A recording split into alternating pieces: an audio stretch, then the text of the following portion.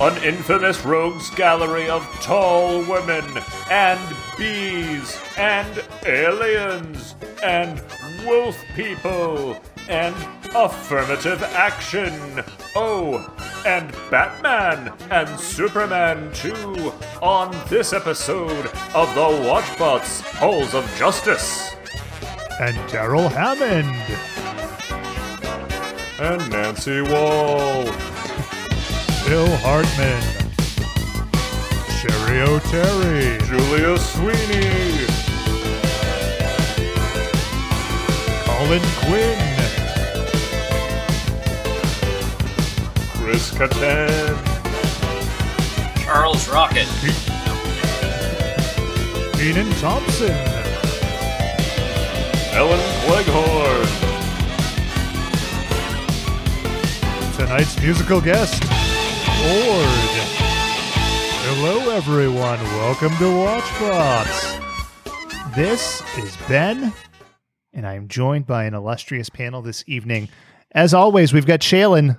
Hello. Every week. Nothing changes. We have Dave.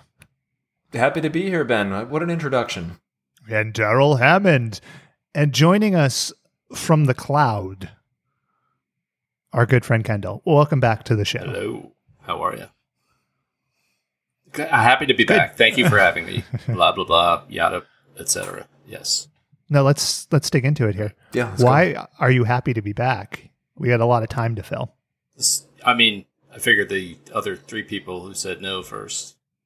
It's a holiday week, and I feel Anna Gasteyer. Yeah, Anna Gasteyer was a solid no. Tim Meadows was a maybe, and then they came to me, and I have no problem with that. Charles Rocket's people still haven't gotten back to us. Not since he said the old F word. Got fired. Yeah. Oof. That's the F word, baby. Yeah, fired. Exactly. And I'm not talking the Gordon Ramsay cooking show, the F word. No, I'm not.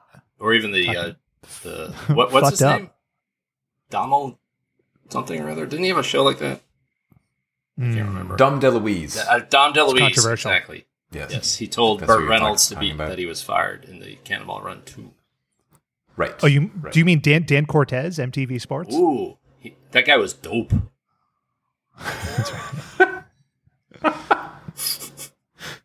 He was popping fresh. So Kendall, it's been a bit. I don't know what that means.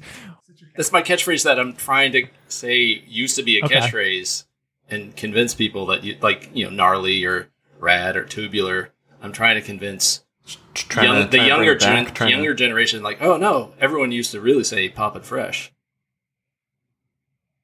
How is that going? Is anyone believing you? Is it catching Oh, on? yeah, I mean, no one ever believes me anyway, so it's going swimmingly.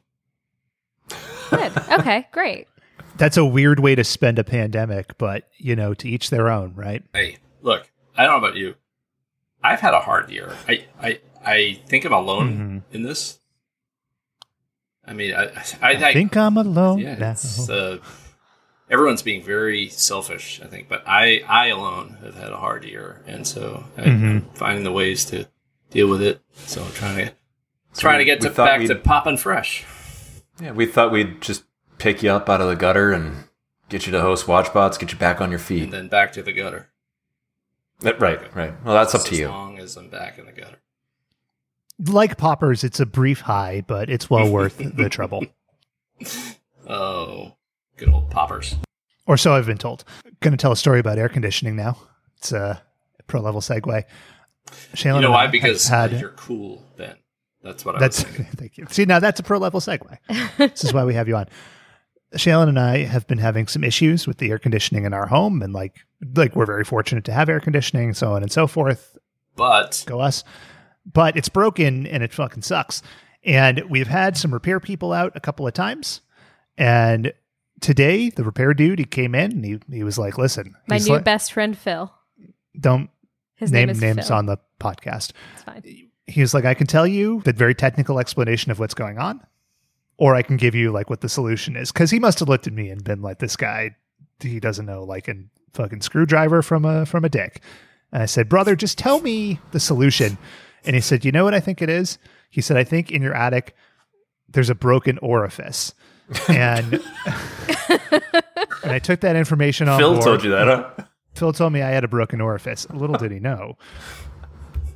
And I took it on board and I tried not to react because I didn't know if this was real or if this is like a man test. Like this guy joshing with me. You know, like Yeah, you shouldn't like pal around like a fellow homeowner. You know this. So broken You orifice. fix that orifice with a little cock. he left, and I had to call the air conditioning people to let them know that our machine is under warranty. And so Pat told me, yeah, I'll give you a call when we get your new orifice in. It's the funniest sentence anyone has ever said to me. But you know what was weird I had after to that keep though? a straight face. Shaylin, when on the phone, like you looked at me and you fucking furrowed your brow and you said, I'm going to rip this be a new orifice. And I thought, good God, it's too far. It's too far. I'm really concerned with Shaylin because if Ben doesn't know a dick from a screwdriver, I mean, just like, oof. Let's not go down Philip that road. said, or okay, never mind. That's home ownership, That's baby. gross. He said it. I don't know. The mind goes to dark places. The only closet I come out of is the utility closet. Anyway, I'm The just utility closet. really looking forward to our new orifice arriving. Mm-hmm. I hope it's very fleshy. But I mean, And I hope it's glistening and gaping. when is that happening? Unknown. oh, I don't know. Oh. Speaking of gaping, I do have a segue, a gaping segue. There is a restaurant near here. It's in southern Massachusetts. It's called the Great American Pub. And you know how, like, when you drive by a restaurant, they'll often have like pithy remarks in their little signs, like, "Hey, When you're here, your family? yeah, exactly." Yeah. The one on the Great American Pub is always be gaping. And in this case, it's Great American Pubbing, but there's no like little periods after it. It just says always be gaping on their sign. They did change it recently. It said just gaping it. Yeah, just gaping it. There's been here today, gaping tomorrow. Ba-da-da-da-da. I'm gaping it. Just gaping That's it. my gaping story. I'll have Such as it is. I'll have the goat SC Cobb salad, please. Give me the 2-hand pull apart pulled pork. I don't know. I'll have the pickle jar ribeye, please. I want to make a Fuddruckers joke, and I don't know how. I think you just did. I think that's it. Yeah. Fuddruckers, more like Pud Ruckers. See, that's how you don't make a Fuddruckers joke. Like, you don't go in half cocked and like expecting the punchline to just manifest itself. You got to be prepared. That's why I take notes on this show. That's a little host tip for Glad you. do. You were anticipating Fuddruckers mentions, so you've had like 80 pages of Fuddrucker jokes. I'm like, oh God, what the fuck is that guy's name? The guy that writes on all the Oscars, the guy with the long hair? I'm like Bruce Valanche. Blue Flanch. Oh, I'm going to edit all that other stuff out. I'm like Bruce Valanche. I just have 300 pages of just topical jokes ready to go. I think Bruce Flanch wrote some of the Wonder Twins dialogue, the jokes, It's entirely possible. for this episode. What's your favorite Bruce Valanche joke? The Aristocat. I like the one he told when he was on the new Hollywood Squares with Whoopi Goldberg. Like all of them, all the jokes. They were awesome. Sure. Yeah. Okay. What's your favorite Valanche joke, Ben? You got one off the top of your head? What did the peanut say to the peanut butter? I don't know. Do you want to smash me? You stole that joke. I'm just kidding. My 5-year-old wrote that joke. Listeners, we want to hear from you. What's your favorite Bruce Valanche joke? Hashtag that's my Bruce. That's enough joshing around, guys. We I'm get tired serious of joshing. business here. Yeah. No more joshing. Only Jillian? See, you can't go into these jokes half-cocked, guys. That's why I take notes. So we're going to discuss like the 1988 Oscar awards with Rob Lowe and Snow White that Bruce Valanche wrote. Yes. That would be a good idea. That's what we're going to do. Yeah. If you go back and watch old award shows, they're surprisingly full of things to talk about. On the Simpsons DVDs, there are special features for like the first couple of years where the Simpsons were getting big, and it's like Nancy Cartwright at an award show in a Bart Simpson costume doing the voice with like Bart Simpson dead eyes. It's very uncomfortable. It's weird stuff. So I bet that there's probably good stuff on the 88 Oscars. But no, Kendall, when you come on, you bring themes to the show. You know, we've talked about... You said trash weird. I said trash. Trash. Trash. I said Trash. themes. Fresh? We've talked about Johnny Quest, and we've talked about We have never talked about Johnny Quest and we've talked about in any iteration. at least one of the Super Friends, one of the 95 iterations. But here we're talking about another, and this is the all new Super Friends Hour. And what gives you the right to bring this to the table? So this is season 2, even though it was 3-4 years after the first season, which I believe was 73. Mhm. This is 77. That's correct. Yeah. And there were no cultural zeitgeist stuff that happened in 77 as far as I Listen, know. I do the years in the context on this show. Fuck. Get off my fucking territory. Save it for contextual feeling. Kendall. This is literally all I bring to this show. My God. Well, I know I've mentioned this before. This is, before my brother would beat me. And this is the Saturday morning Applejacks ritual. Super Friends, the beating. Second half of Super Friends. Another beating. And, I just have fond memories. So you were 24, 25 when this was on the air? Yeah, I was a wee young lad of 3. Sure. Actually, in November of 1977. Okay. There you go. So why I was not beaten, by the way, just to get that out. It's okay if you were. Hey, I'm not It a was a different time. survivor. why Super Friends though? Like why you've got the love for Johnny Quest, but what drew you to Super Friends? Why the Super superheroes? Friends, they were as you said, they were the tits. I didn't say that. Yes. Bringing it back. Okay. Looking back, it is hard to understand the obsession that we had, that my brother and I, our cousins, about the same age, we lived for this shit. And it's amazing how well it's written and how well the plots are plotted out. How the plots are plotted out. That's brilliant. That's good wordsmithing. Yeah, I like really it. good stuff. Yeah. And that they have to narrate everything that they're doing before they're doing it, which is infuriating watching it. But I lapped it up as a kid. Loved it. I think so. You said you were 3 years old, right? I was 3 years old, but they, as you probably know, they played this over and over and over. Right, and over. right. Like, reruns. Even as they did new ones, they would like here's one from, so they would recycle it. Yeah, I'm just like a stupid kid, basically. And, That's what it was. Like, based on the dialogue and everything, it was definitely written for stupid kids like you. Like Yes. they just Yeah, have to it- narrate and explain and they everything. and they hit their target clearly. Yeah. It will say that, like, compared to other cartoons, especially later cartoons, like everything from like animation, which isn't perfect, but like the music and there is something, I don't know, more. It's not like we're gonna just throw this shit together to make money. Yeah, it's meticulous shit. Yes, and there's the Hanna-Barbera. You get the Transylvanian wolf howl right in the beginning. Where else can you get that? Nowhere that I'm aware of. Nowhere. It's not a stock. No, never. To go forward here, though, you got to go back, right? And DC Comics has been around since the 30s. I probably should have researched that a little better, but DC Comics has gone through a lot of different iterations. And you hit the mid 60s, and that Adam West Batman series came out, and it was like fucking John DC himself was like, "Listen, we got to be campy as shit."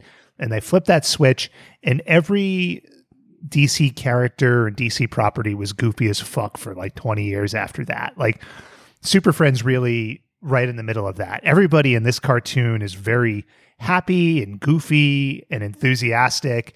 And then you get back to the mid 80s and it's like they flip that switch back and then everybody gets serious. And now everybody's too serious. Like you got Superman fucking snapping necks and destroying cities. You got Wonder Woman, I don't know, fucking flipping around malls. You got Batman growling like a jackass and being sad. Like this campy sensibility, it's very infectious.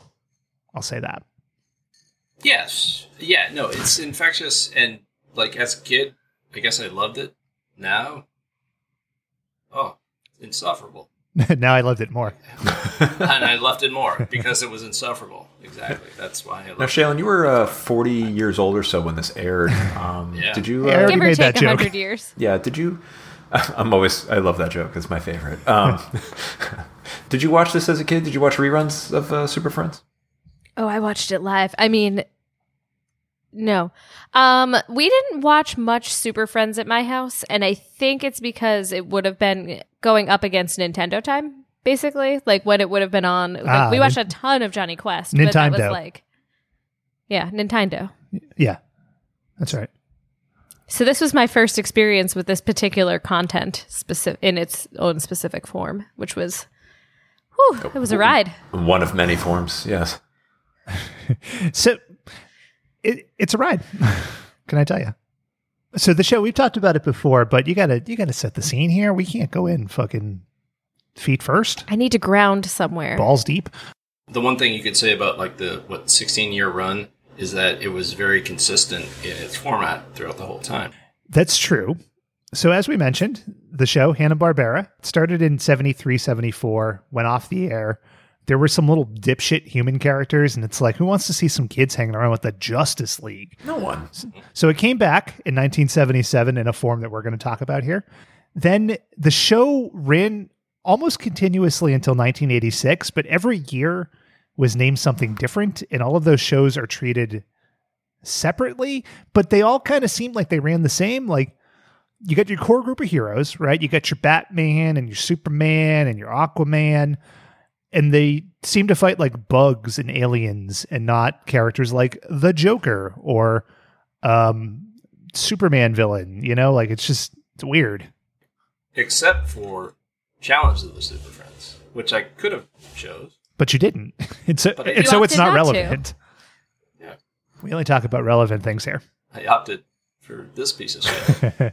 So there are some interesting things about this particular series, right? So this one brought us the Wonder Twins. So you get Zan and Jaina and Gleek the monkey, who rides a eagle, I think. If things I fast forwarded through were to be believed. I think she turns into an eagle. Jaina. Yeah. Oh, so there's not a separate eagle character? No, their shape. They can turn into any shape with their powers, and she turned herself into an eagle. And I think Zan. She turns into an animal, and Zan turns into some form of water. Yeah, and it always works out well. I bet it does. And then the show, the producers Hanna-Barbera thought these characters, they're all a little bit samey. And instead of going back through DC's 40-year history by this point, they came up with these characters of the week. So they would be guest heroes, and we'll talk about one in a little bit here. They're called the affirmative action heroes. Not officially, but they have names like Black Vulcan, Apache Chief, Samurai, El Dorado, Rima the Jungle Girl. And in case you were wondering, yes, the premises and ideas behind these characters are as paper thin as the names might imply. as thin as the paper of the comic books they were never printed on. It's true. But, I mean, Super Friends, really popular. I mean, it was on for 10 years. Kendall grew into a man during it. There was a really successful toy line based off it. And it's a show that, it had a good run. And there's also, like, I think one of the reasons they brought it back was, like, Wonder Woman, Linda Carter. Like, there was that was a big hit. So they were like, all right, let's bring that show back. With a lot of sex appeal. That's good for 9-year-olds. And then and also it's like the 80s version of the Pro exactly. Stars. I get it. Exactly. Yeah. And then Richard Donner's Superman 2. Richard Donner just died. R.I.P. Yeah. So this Wow, way to Kendall, bring down the rim, Kendall. This one's for you, Donner. That's what I do. I'm just happy about that SEO. I'm going to get it now. Thanks for bringing up Donner, Kendall. The automatic transcription will pick all this up. Yeah, It'll be good yeah. stuff.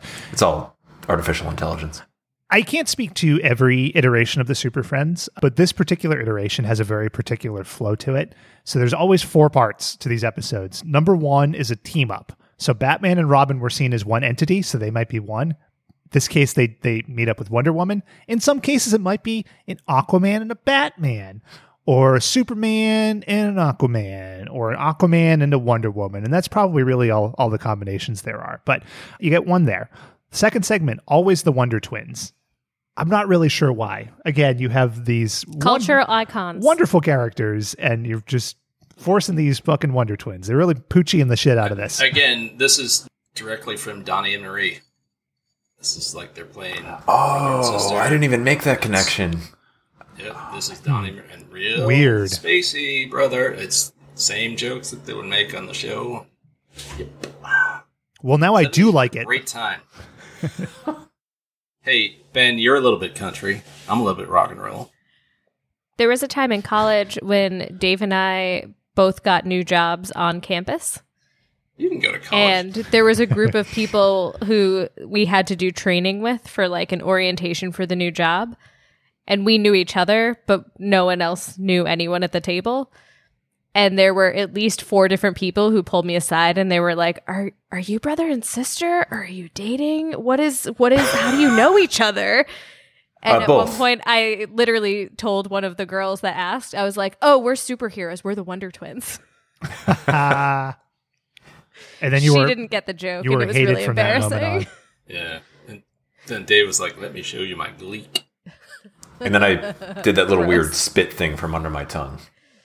Ugh. under my tongue. Just what a It's some gleek is. spit. Hashtag Gleek. The third segment here, always the sort of main event, and of course that is one of the ones we're skipping today. It's always the big threat. Oftentimes aliens or like weird monsters. Did you guys all watch the ones that we skipped? No. I clicked around. Okay. I have a few selected things and observations, but Good. I think we could take turns like do a little bit, summing them up a little bit. Yeah. And number 4 is always the guest star segment. So today we're talking through the team up and we're talking through the guest star because 45 minutes is fucking long. We spend 45 minutes. We spend 2 hours talking about like 16 minutes worth of shit. Like 45 minutes. God damn. I felt bad. I gotta work, Sorry. motherfuckers. So we're doing 2 segments.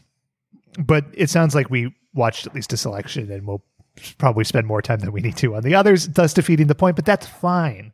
Because we're here for the laughs. So the episode we're watching doesn't have a title. The segments we're talking about are the 50-Foot Woman, an original concept, and Attack of the Killer Bees, another original concept. One of my favorite things here, no credited writer on these.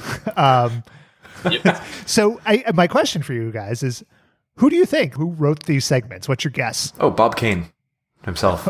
Okay. Yeah. Okay. I'm going to say Toni Morrison. Oh. Hashtag beloved at WatchBots. Robert Frost. Okay. the road less taken. I don't have a specific name, but I have narrowed down a very specific persona. It was a man. And it was a man who was afraid exactly enough about offending women to try to backtrack, but not enough. This is a man who had a strong female in his life, and he was like, if I don't give a little bit of edge, I'll never have sex again. That's who wrote this. Is this a failed dig? Yes. I think all 3 of us feel seen. Where's this going? What are we doing here? When we get there, you'll see. Oh my God. What a tease. So we don't have a writer, but we do have a date. And that date is November 12th, 1977. What was going on back then, Ben? In the halls of justice. I was mapping out my AARP subscription, but I don't know what everything else in the world was doing. It was the debut of Don Pardo. Chevy Chase. Clark Kent. Anyway, let's do the song. Ooh, what were we seeing? It's contextual feeling. Musical guest Ben. 1977 was a big year. Number 1 movie in the land. You might have heard of it. Little film called Star Wars. I thought it was going to be... It was All the President's Men. My Dinner with Andre. The other movie that was Looking for Mr. Goodbar, which is just a very feel-good, happy movie. Was that in the top 10? Or did I don't know. It was it came out the same, I only found number 1, so we're looking at different parts of the internet. But I only look on the dark web. but not good. I mean, yeah, not fun. More like looking for Mr. Bad Bar, am I right? Yeah. Oof. Yeah. Mr. Bad Bar. Sorry. Diane Keaton.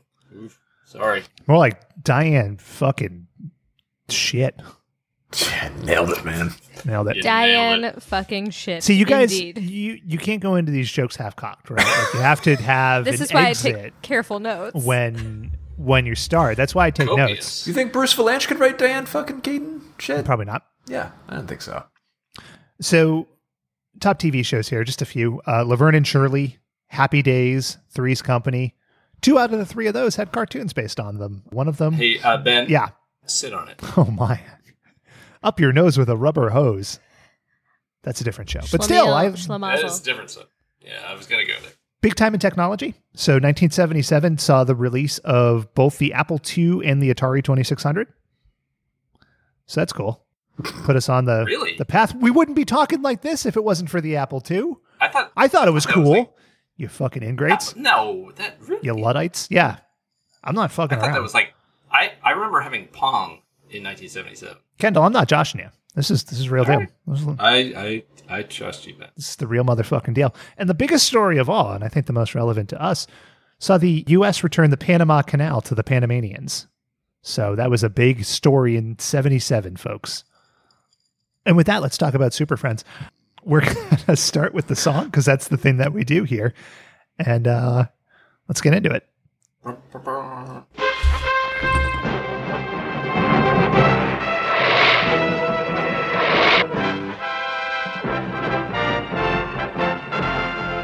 Gathered together from the cosmic reaches of the universe, here in this great hall of justice, are the most powerful forces of good ever assembled. Dana Carvey. Superman, Superman. Batman and Robin, Andy Samberg. Wonder Woman, Special guest, Chris Rock. Aquaman, El Dorado. and the Wonder Twins, Zan and Jaina, with their space monkey, Bleak. Dedicated to truth, justice, and peace for all mankind. There's Tom Hanks. You know, that opening has some weird things in it. Go figure. One, they're in the Hall of Justice, and like the superheroes are all gathered around a big TV, and there's just this big dweeb yelling at them. I don't know what that is. Superman looks very old. They zoom in on Superman's face, and he looks like haggard. Like he smoked too many Winstons or something. I don't know what the fuck is going on with that animation. Yeah, no, I have a theory because they make Aquaman look even older. Aquaman looks 25 if he looks a day. With the Those fighting words. yellow scrambled eggs hair and the black eyebrows. I think that Aquaman is the predecessor to NSYNC. Jason Momoa. No, NSYNC Justin Timberlake Of with course, like the yeah. ramen noodle hair. An easy connection to make for Ooh. sure. Also, the opening ends with Superman and Wonder Woman flying in space, which makes sense, right? Like they're godlike. They're also flying with Aquaman for some reason. Yes. This has always flummoxed me. He has I've never seen this episode. the power of the seas behind him. Perhaps the ocean propelled him into the heavens. Maybe the depths of the ocean are as vast and deep as space, and he's just used to the pressure and I don't know the elements around him. I don't know. I'm spitballing here. We're joshing around. I mean, Yeah. that's what we do. We're Linda-ing around. Yeah, we're fucking around here. So the first segment we're talking about is the 50-foot woman. And the idea of women getting tall and rampaging has been part of the zeitgeist, part of the lexicon for many years, right? Like there were movies in the 50s about tall women jumping around. So it shows, it sets the scene for me to finish my sentence and say that it's not necessarily a great harbinger for a strong episode again. Tall women jumping around. Yeah. Just saying. That's the concept. If I had a highlighter, I would have highlighted that sentence. Tall women jumping around. For goodness, right? You were highlighting it to say this is good. Yeah, Yeah, women in pictures power. with words. You can come up with a better sentence. Wow. Yeah, strong, healthy women being tall and jumping. Mm-hmm. Dunking the ball. What do you want? Fucking tall. This is like a precursor to Rebecca Lobo. There's a Yes. 20-year, 25-year reference that everyone will get. But Very topical. Lobo, another DC character that never shows up on Super Friends. So who the Rebecca hell knows? Lobo is a great superhero name. It's true. Like Rebecca Wolf, basketball player. As is Lobo, the DC antihero. So the character we see here, I'm going to call her the antagonist. I think she's really a tragic heroine, is Professor Amy Zahn. And she's making what she thinks is a super strength formula. Here is her thesis. Here is what drives her. Soon women will be as strong as men. We will no longer be the weaker sex. A man wrote this. That's hilarious, lady. But you have to respect where she's coming from. But she's joined by a colleague, right? I don't. Yikes. Woo.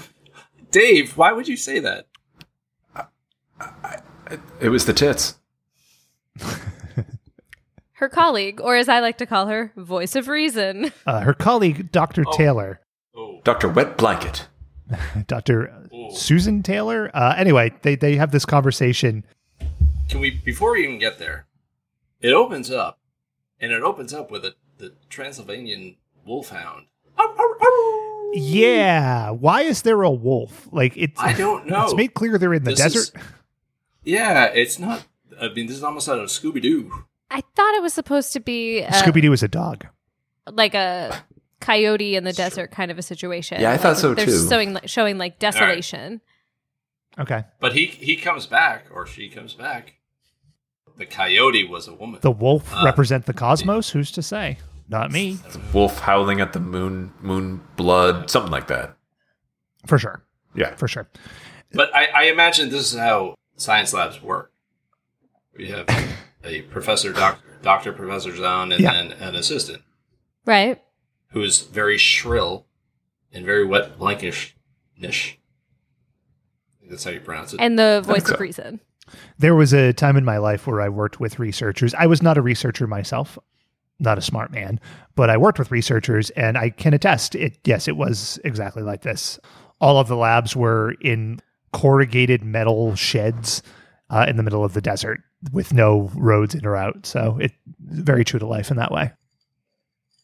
So Dr. Zahn has a colleague, Dr. Taylor, and they just have this discussion about strength and gender, and I'm not going to say it's heady stuff for 1977. But we don't need a strength formula to be equal to men. You're living in a dream world. Only with increased strength will we be able to compete with men. You're living in a dream world. Shaylin, you're a lady. Thoughts? Yep. So, it is clear to me that a representative of the oppressor, also referred to frequently as the patriarchy, Yes. But who is the man? was making this argument. Jack Black? Is he the man? No, for sure not. Fuck the person who wrote this, and fuck the women who were brainwashed into reading the script thinking it was okay. All right. Maybe they wrote it. No, a man wrote this. Here's what I want to do is I want to, over the next 70 or 80 minutes that it takes us to discuss this segment, I want this point to be the nail that we just hammer home every 2 to 3 minutes. Oh, And I'll do it more frequently than that. We'll just repeat the same things over and over. Only an oppressor who can't understand that their power is formulated in a bad place thinks that to find equality, someone has to find the same level of oppression. I'm not trying instead of equality. I'm The not trying blood to of be the worker fuels the formula that turns us into 50-foot tall people, I think. I'm not trying to be an oppressor here. I'm just trying to keep the show moving, you know? I'm just saying. You asked my I'm trying opinion, not to I've take it delivered it. personally. Let's move it on. Ben, I feel oppressed. You ignorant slut. Jane Curtin. Gilda Radner. Robert Downey Jr. Anyway. But only for one season. So anyway, she drinks the formula, and it's red, the color of Moonblood. Mm-hmm. It's more like Tang and Moonblood. Mixed together, yeah. Like, yeah. It's Moonblood flavored Kool-Aid-ish. Tang, perhaps? Everyone drank Tang. I drank Tang. Did you guys drink Tang? No. Yes. I drank Tang all the time. Please stop saying drank Tang. It's very uncomfortable. Astronauts drink it. Well, NASA recruited me, and I said no. My family did You not. need me here. Their loss. Neil much sugar. Armstrong. She drank the drink. Anyway, she drank the drink. She drank the drink, Ben, and she started to Ben's trying to move this to show. grow. Sorry. That's my job. I move the show. I know. That's I move the show. I'm supporting you. I haven't heard noises like that since puberty. See, that's why you take notes so that you can get your shit in. Yeah. That is now my favorite Bruce Valanche joke. That's right. She grows to 50 feet tall, and you know it because everybody says that she's now 50 feet tall. Her shoes are left behind, but her clothes are okay. Her hair's a little tousled. Oh, we'll get there later. Yeah. Her tussly hair. I always like this aspect of people getting big is like, how do they explain it, right? And the Marvel Cinematic Universe, of course, it was like, oh, he had science pants and they grow with his dick. But here it's just like, they made the point to have her shoes burst open, but her clothes are just like, they're a little raggedy, but they're still I wanna fine. say her dress, because that becomes a herald later on, or at least a reference. But it's almost like a Tinkerbell. Like it's torn away, but it grows with her, but not entirely. So it's like a Tinkerbell thing going on. It stretches Now in she's 50 feet tall. just the right places. Ooh, yeah. Polyester. And that's the oppressor coming into play. I think there's also like a weird foot binding reference here. A foot finding? Foot binding. Foot binding? What? Oh, foot binding. Like dainty ladies have tiny feet kind of thing. Sure. And she's no longer dainty, so her shoes rip open. Yeah, so you put like those fucking belts on it, each little winky toe, and you're like, yeah. You know that she's not going to be great because her dainty feet become monstrous, and Please therefore she's a stop, please monster. stop saying dainty feet. I will not. Drinking Tang, dainty feet. Can you guys keep talking about dainty feet? Gross. Imagine looping up those arches, God. I was drinking some Tang while I was looking at those dainty feet. And I said, Why don't you go wash your feet in the Panama Canal? Yeah, that's right. As soon as she grew, the first thought I had was, What a woman. How big are her shits? Like, and then I had the other question was, what do giants' shits look like? I don't know. I turned to my wife and asked that, and then she went upstairs. Did you ever see Jurassic Park? Right, Yeah. because they're digging through the Triceratops shit. Probably a lot like that, I imagine. That is one big pile of shit. That's right. She's relentless. Look, Alan, it's the drops on my hand. Whoa, is Jeff Goldblum in the chat? Whoa, holy No, shit. that was my Laura Dern. Oh, okay. Is Laura Dern in the chat? Holy shit. What the Laura fuck? Dern. So we go to the Hall of Justice here, and Batman and Robin and Wonder Woman are just standing there, and they're being very jaunty. Like, they're just hands on hips, very 70s-ish. The thing I want to call out here is just some of the voices are weird. Robin is portrayed by Casey Kasem. I don't know who portrays Batman, but it sounds like he ingested helium directly before the recording session. So true. Here is but a single example. Holy gargantuans, what'll we do? Our only chance is to find Professor Zahn and bring her back to our laboratory. You try to find the antidote that will make her normal again. We'll take care of the rest. We have to get her back to the laboratory. Robin, help me. We have to get her back to the laboratory. Now say drinking Tang in that voice. Drinking Tang. Loop up those arches. Oh, yeah. I never to talk about your dainty feet. That's the good shit. Now have Donald Duck doing an orgasm. I don't know. No, keep going. Is that Donald Duck in the chat? Holy shit. So we're now out of the desert. Dr. Zahn has made her way to the city where literally every time she steps, she makes like impressions in the ground. She's big. And also, she finds a lot of things funny. She does. And wouldn't you know it, we have an audio clip for that. So, women are the weaker sex.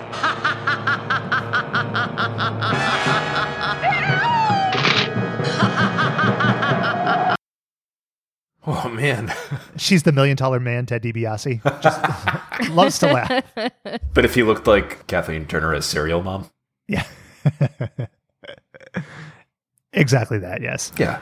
You see, Ted Knight, the narrative. Mm-hmm. Narrator. The dynamic duo and Wonder Woman streak into action. Mm-hmm. They use that line so many times. No, it's also the 70s when, like, streaking, it was a big thing. So were they just hoping that, like, the show that they meticulously animated would just, like, if they willed it by saying streak a lot, like, the characters would just streak across the screen nude? I was hoping. Was that the 1970s nude code? Superheroes streaking have a lot of inertia. Like Ray Stevens, the streak. Yeah. I mean, come Ah, on. okay. I wish I could do that whistle noise. Woo! Let's all do whistle noises for a while. Woo! Shaylin, do a Ringo Starr whistle noise. No. Oh, we got a new Ringo Starr. Was that Ringo Starr? In the chat? He's just here. Oh. Sorry. God, I'm getting Zoom bombed all over the fucking place here. But now, Paul, you signed your contract, didn't you? I put it on me wall. So anyway, we're in the Batjet here. Batman is flying the jet. Robin is in the back seat. They're talking, and Robin, he doesn't move. He has his hand on Batman's shoulder, which is okay because they're pals. But Robin's not wearing a glove, so he's just got like a naked hand on Batman's lycra-clad shoulder. It's, I mean, again, context is important. Maybe in the 70s, like that shit was normal, but now I looked at it and it's a little homoerotic. Well, yeah, a little. And the whole Ace and Gary thing might have taken a little bit from this. And Shaylin, I mean, you know, you have some well-founded concerns about this, but that shot, a little something for the ladies. I'm not convinced that's true, Ben. A little something for the ladies, you know? Now, Batman has a plan. His plan is to hold a 1 liter big gulp like you'd get out of 7-Eleven, and he's going to bat rope down, and he's going to tranquilize this 50-foot woman. Not a terribly well-founded plan, but I guess they didn't have much time. I disagree. I think this is an excellent plan. They don't have to do anything intravenously, so they don't have to worry about puncturing her very thick 50-foot skin. Why would her skin be that thick? Impenetrable. Everything got bigger. Why wouldn't her skin get thicker? Okay. I imagine the writer thought that all women had pretty thin skin, so... Amen to that. I hear that, brother. Yeah. He bat ropes down or whatever, and things, as you might guess, go a little awry. One spray of this bat tranquilizer, and Professor Zahn will be out like a light.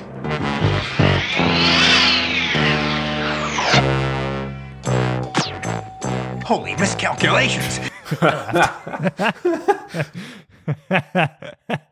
One thing about the voice actor, is he trying to do Adam West? Is he impersonating Adam West or trying to replicate that? So in some of the seasons, Adam West is Batman. Mm-hmm. Okay. Not in the season. Okay, so they tried to like find someone who could sound like him. Shame on me for knowing. Yeah, this is Adam East. I thought this one was Adam North. That's why I take notes. I was ready to go on that one. Peter North's brother, Adam North. Bruce Valanche joke. You might be shocked to hear this. The scale here is completely crazy. So Batman lands on her shoulder and is as tall as her head, and she's got this weird, crazy hair. But then she reaches up, and in the next shot, Batman fits easily in the palm of her hand. So either this woman has the world's smallest head, which I guess is possible. It's not like it's a perfect growth formula. It contains her teeny tiny lady brain. Shaylin, I find that very sexist. Okay, that's okay. I'm trying to be like the voice of progressive stuff. Jimmy Fallon. Shaylin, that's no. This is our podcast from here on in.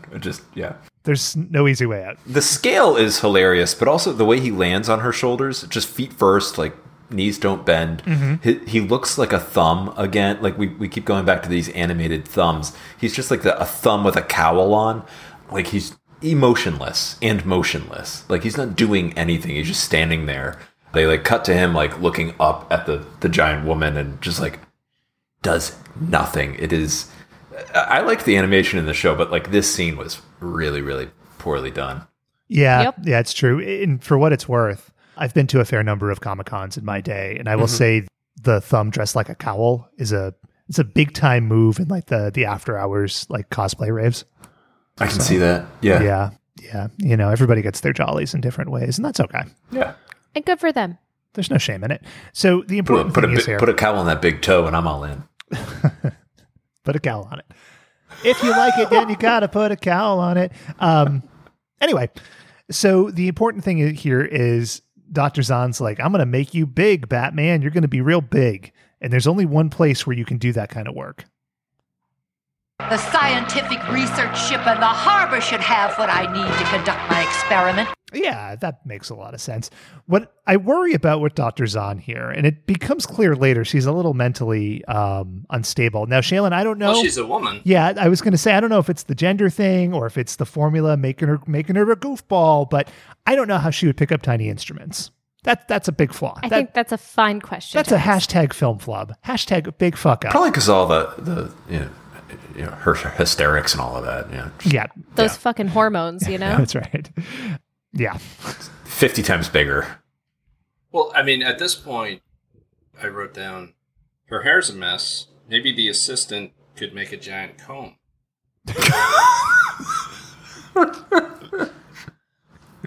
You can follow us on Twitter and Instagram, and all the socials at Watch. Well, for Ben, Shaylin, Kendall, I'm Dave, and this is the end of WatchBots. And to go out here, we're going to have Ringo Starr talk about making a giant comb. The giant comb. I'm just kidding. There's so much more to do. All right. Hashtag giant comb. So Batman is kidnapped. Wonder Woman calls Dr. Taylor and she's like, hey, make that fucking antidote, which is big pressure considering you can assume Dr. Zahn probably had years and lots of grants and Dr. Taylor's under pressure, but no matter. What do you think? How do you think she applied for that grant? She's like, I want to embiggen people. Give me $50,000, please. How would you do it? I guess that's how I would do it. Yeah, that's right. I think she had to lie on the application and say that she was a man wanting to embiggen people because of the 70s. Or embiggen maybe not people. Combs. Pings. No, just combs. Yes, pods. combs. Pea pods. Pea cones. Pitons? It was the Combe Everett Koop grant. I don't know why C. Everett Koop would have been involved, but it's true. He was a good man. That's what I've been told. Tina Fey. So we go to the river, and we're at the scientific research ship here. I don't know what's going on. The point is, Robin just yells, hey, Amazon lady. And then he ducks into the ship, into like a communications room, and she punches through the wall and does so easily. Like a steel ship, like just punches through this motherfucker. Robin picks up a steel beam, and Robin, a strong boy, but a boy nonetheless. And he puts this beam down, and now she's magically blocked. Or like like you got to let go of the cookies in the cookie jar. She doesn't want it. Mm-hmm. There you go. There's a term for that. Now that's what I call a super handcuff. Wow, nailed it. You're on top of that. Yeah. And then Robin, I laughed at this. I just thought this was hysterical. He takes his little rope and he loops it around Dr. Zahn's thumb. And he just pulls her thumb down while Dr. Zahn refuses to move or do anything. And then Batman swims away. Yeah, He's like, I'll be back in the Batjet. No resistance whatsoever. The thumb just opens up without friction. It's great. In a parting shot there, as he's like freestyling away, I'm going to be back. And in the Batjet, I'm telling you my plan. Which is smart. I mean, you always want to tell the person, your enemy, your exact plan. You want to reveal your strategy to your enemies. Right. I think it's reverse psychology. In the art of war. Yeah. And the question I had was when she had Batman in her hand and she's like, two in the bush. Yeah. Well, this gets my. It's like those raves. She's like, relax, Batman. Soon you'll be. Did anyone else think that she was going to suggest something untoward? Because I didn't. No, no, because you can't bring crush him. You can't force sexuality into these shows, or so I've been told. Ben never does that, Kendall. I only find it when it's there. Well, I'm far too strong. Yeah, she Mugsy, Bugsy. Well, Bugsy. Was that your Ringo? That was a terrible Ringo Starr. Yeah, it is. Her voice is crazy, though. Yeah. Well, like she took steroids essentially. So it's like a building of testosterone, a deepening of the voice, some thickening of the vocal cords. That's scientific. She obliterated Barry Bonds' home run mark.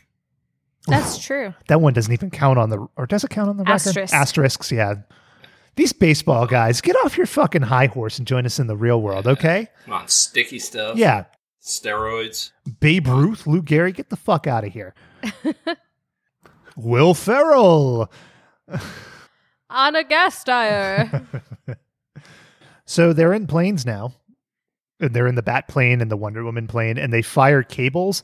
And when you fire cables at like a tall woman, there's a term for that. Now for some supersonic roping. And it's weird, right? Because this was 1977, right?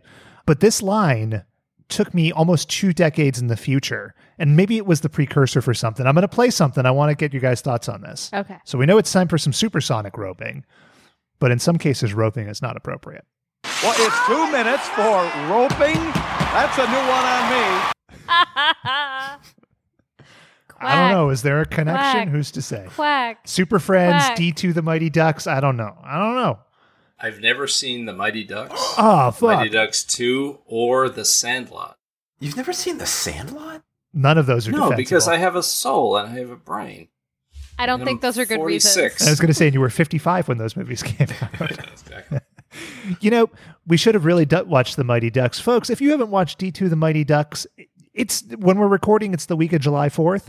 You love America, check out D2 the Mighty Ducks. Dwayne Robertson roping a villainous Icelander for the affection of a woman. It's Go beautiful. to hell, Iceland.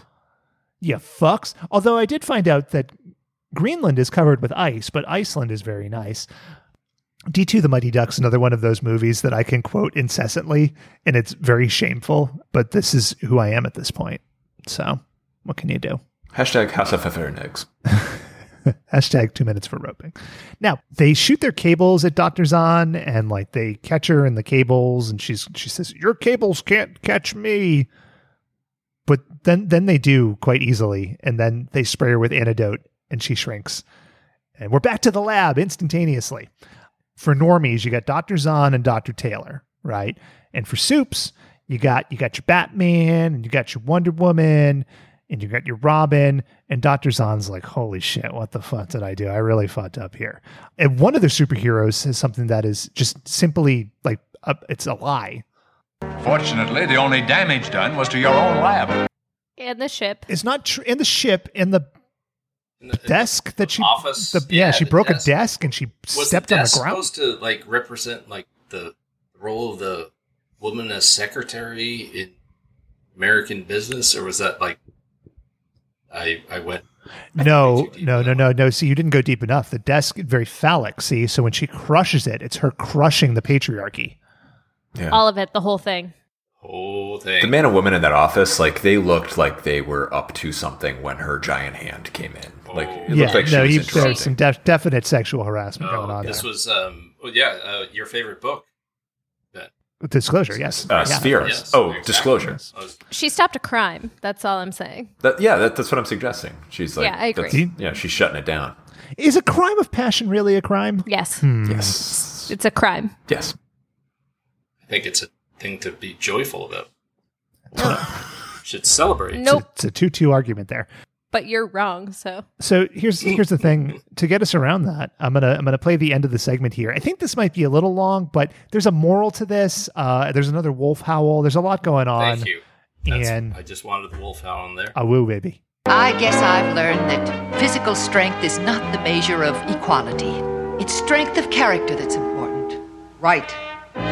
Besides, at 50 feet tall, you wouldn't be able to find anything in your dress size.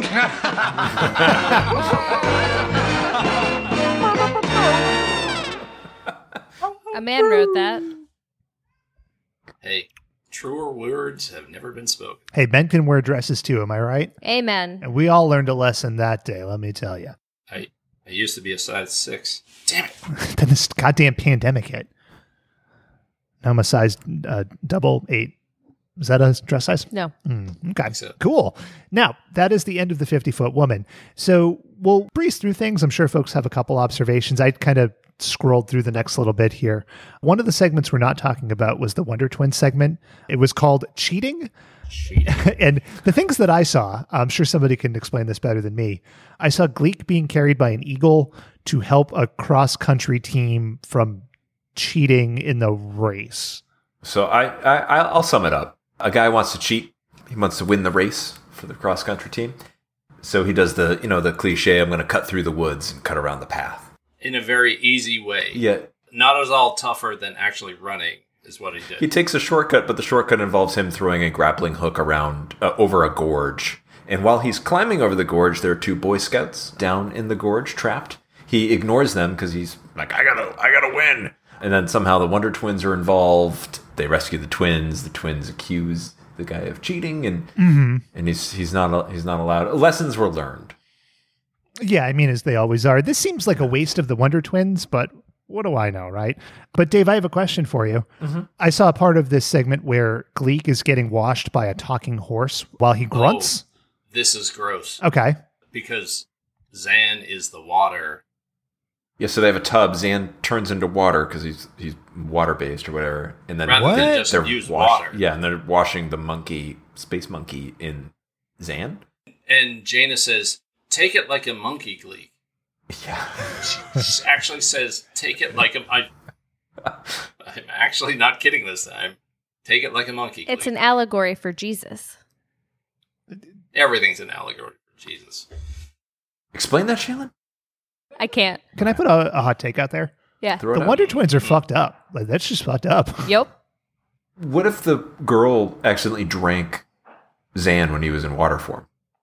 Oh, Gleek did. Oh. And what Zan a was like, fucking idiot. In another one, it was like, get me out of you. So and then he turned back into a man and exploded Gleek. Oh, that'd be awesome. It was like inner space. Yeah. Blood everywhere. So visceral. So everything. We also get the sort of main event, which we're skipping the main event to talk about the denouement, as if you will. In this case, the Super Friends, the Justice League, get together to fight little green goblin men who appear to be riding around in big Pac-Man robots. It's kind of like the robot from The Incredibles. It really is ahead of its time. Oh, yes. Same thing. Yes. Like, it can't be destroyed. It has no weakness. What was its ultimate weakness, though? Spoiler alert coming up, folks. Itself. Toxic masculinity. Loves to party. It looked in the mirror and was like, what am I doing to ladies? Then it blew its own brains out. Good God. There is a giant hole that's in between the legs of the robot that opens The up. term is orifice. Yes, sorry. There is a giant robot orifice that is constantly dropping superheroes out of it and taking superheroes into it. Unfortunately, it's the wrong size. Ew. Yeah. But any it's always size is the right glistening. size. Any size. So one thing I forgot to mention in the run-up here is there were lots of these like little interstitial segments too. Grabbed a couple here. So there's 3 that we'll talk about as we go in the flow. Yeah. The first one is they do this weird electric company like code word thing. I didn't grab the beginning, but I did grab the end. And here's the code word of the day. Put space together with ship, and you get the code word, spaceship. Makes sense. Makes a lot of sense, Wonder Woman. And then Pee Wee Herman started freaking out. Yeah. Word of the day. He was in that theater in Los Angeles. Yeah, one freaking fateful out. day. Freaking out. Shot his Gleek everywhere. Looking at orifices. Paul Rubens. David Koechner. We move into, this is my favorite thing ever, Craft Part 1. And just the words Craft Part 1 appear on the screen. I had no idea what was happening here. Like, this was tremendous. For some reason, I thought we were just going to go to like Kraftwerk, like the music. But yeah, unfortunately, no. Batman and Robin are in the Batmobile and they're driving. They just go into a house. They don't go into the Hall of Justice. This is just a regular old house. And this is a little bit of their dialogue. I'll show you. Here we are, Robin. With these 2 paper cups, some string, and 2 buttons, we have all the parts for a two-way phone. Start by punching a small hole in the bottom of each cup. Okay? In a few minutes, I'll tell you how to finish them. Don't go away. And Batman, Stay tuned. We'll be right back with the American Top 40. Batman's got this big grin on. You know, it's just like the weirdest thing. It's the biggest trip. I thought this was terrific. Why aren't they in the Batcave? They're in a house. It's fine. That's where they live. There's some dad's workshop. That's Bruce's house. Some dad's workshop with some paper cups and buttons. When was Mr. Wizard on? Does this Later coincide? Way later. Okay. Yeah, this is the 70s. This show is the blueprint for a lot of different things. The Incredibles, Mr. Wizard, Christopher Nolan's Batman trilogy. It's like it doesn't know what it wants to be, but at the same time, it is exactly what it needs to be. Boogie Nights. Boogie Nights, very much so. Do you know what my takeaway from this was? Such a big appeal to Batman in like the 80s and 90s, and to some extent today. It's just like, Batman's cool shit. Like, he's got his little foldable boomerangs and his grapple gun. And here he is like a fucking doofus making like a cup on a string phone with Robin, as if Robin is like 6. It's the weirdest tone. But Robin is very enthusiastic about it. Right. I mean, I was again, it was infectious. I was enthused by it. The earnestness of the Super Friends. Ooh, yes, there's not a sense of irony to this at all. There's no irony, they're so stupid just in terms of dealing with it. Why would you do that? It's like, and the villains are so much smarter. Like, they don't even recognize what they're doing. I just kept thinking of Robin's backstory, like, let's go make a paper cup phone. And your parents are dead, Robin. I just kept thinking of that. I had to adopt you because you're an orphan by murder. Well, so is Batman. Yeah, that's true. But it's debatable. And so is Superman. Also not debatable. by murder. That was an accident. Kind of. Natural disaster. But that's just all dark beginnings for these heroes. That's just Craft Part 1. So, you know, there was that tease there that there would be at least a Part 2. So let's get into this other segment. So this one's called Attack of the Killer Bees. And I just will put this out there. There are a lot of misconceptions about killer bees in this segment. So before we get into the fiction, I want to get into the facts. So I'm going to introduce a new segment here. This is called Be Aware. So the killer bee is also known as the Africanized honeybee. They have killed, but more because of the size of the swarm than because they're some kind of super bee, right? So they are killers, but they're really more defensive than attackers, right? You get into their shit, they're going to fuck you up. So the killer bee, at the time of this airing, hadn't even made it to the U.S. They had been in South America, made it their way to the U.S. in 1985 and swarmed the Southwest. I saw lots of impressive animated maps. In this cartoon, they chase Aquaman and Samurai and the villagers seemingly for miles, but the killer bee, while aggressive, will usually chase its target for up to 500 meters, so half a click. Not that bad. If you want to learn more about bees, what's considered the definitive documentary came out in 2007. A little film, you might have heard of it, called Bee Movie. And that's Be Aware. So, did I ever tell you about the time that I almost died from a bunch of wasp stings? Oh, wait. So I was walking through the woods, and I had 2 friends in front of me. Uh-huh. And the first one kicked a mud wasp nest. The second one stepped on it. And by then, the wasps were fucking mad. Sure. And they flew up my shorts and t-shirt and stung me so many times, I almost had to go to the ER. You know, I would say don't anthropomorphize animal emotions. Mad? I don't know. Threatened something. They were aggressive. And your friends were dressed like bears, and they put a giant cage over your head. Yeah, that wasn't nice of them. And then you got home, and your mom was like, "Honey, be more careful." My mom actually wasn't even home. My neighbor had to throw me in a bathtub full of oatmeal. You and your friends had a real hive mind. And then your father, the funeral home director, was like, your friend is dead. I'm sorry. He was allergic to bees. You guys, the house for my girl is for sale. Let's use the WatchBots money to get it. Yeah. I went to college with the My Girl. Anna Chlumsky. Klumsky. Mm-hmm. My cousin, who's a couple years older than I am, had one of those Scholastic books about Anna Chlumsky, because this was around the time where like that movie was really popular, and she was like the it girl. So it was one of those like 20-page biographies of her life.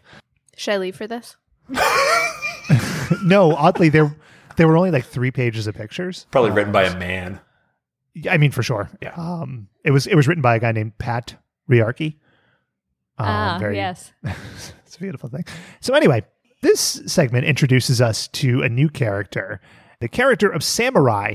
And when I saw this guy pop on screen, let me describe him visually. He's got on, it's a onesie kind of, it's a leotard kind of. It comes down right over his crotch. This guy's got a big bulge. It's got green winged V's. He's got hair. Of course, he has a Fu Manchu because he's Asian. It's like a Borat bikini? Well, yeah. Yeah, I had a diaper / Zardoz ensemble. It is very Zardoz. That's good, yeah. Japanese Zardoz. It's like Zardoz and You Only Live Twice mashed together. We can dream. I hadn't realized that they were making up characters, and I thought, like, what a way to do it, and then to come up with the name Samurai. Just truly bizarre stuff. And to have the character Samurai be in a story about Africa. Like, it's just, they're mixing all of these weird stereotypes together. It's just like the most fucked up soup you've ever eaten in your life. This is a character born out of people with very limited cultural scope outside their own backyard. And they were like, this is weird and different for me, so obviously it's all from the same place. This character or this entire segment? Yes. You could apply that lens to the whole thing. It all Definitely works. To get this story started, we got to go to Africa. What part of Africa? There's only one. Deepest, darkest. You put your finger up, and I nodded to say, go ahead. Do you have a point? Kendall? Wait. You put your hand up. Oh. Were you? Oh, shit. No. Fuck.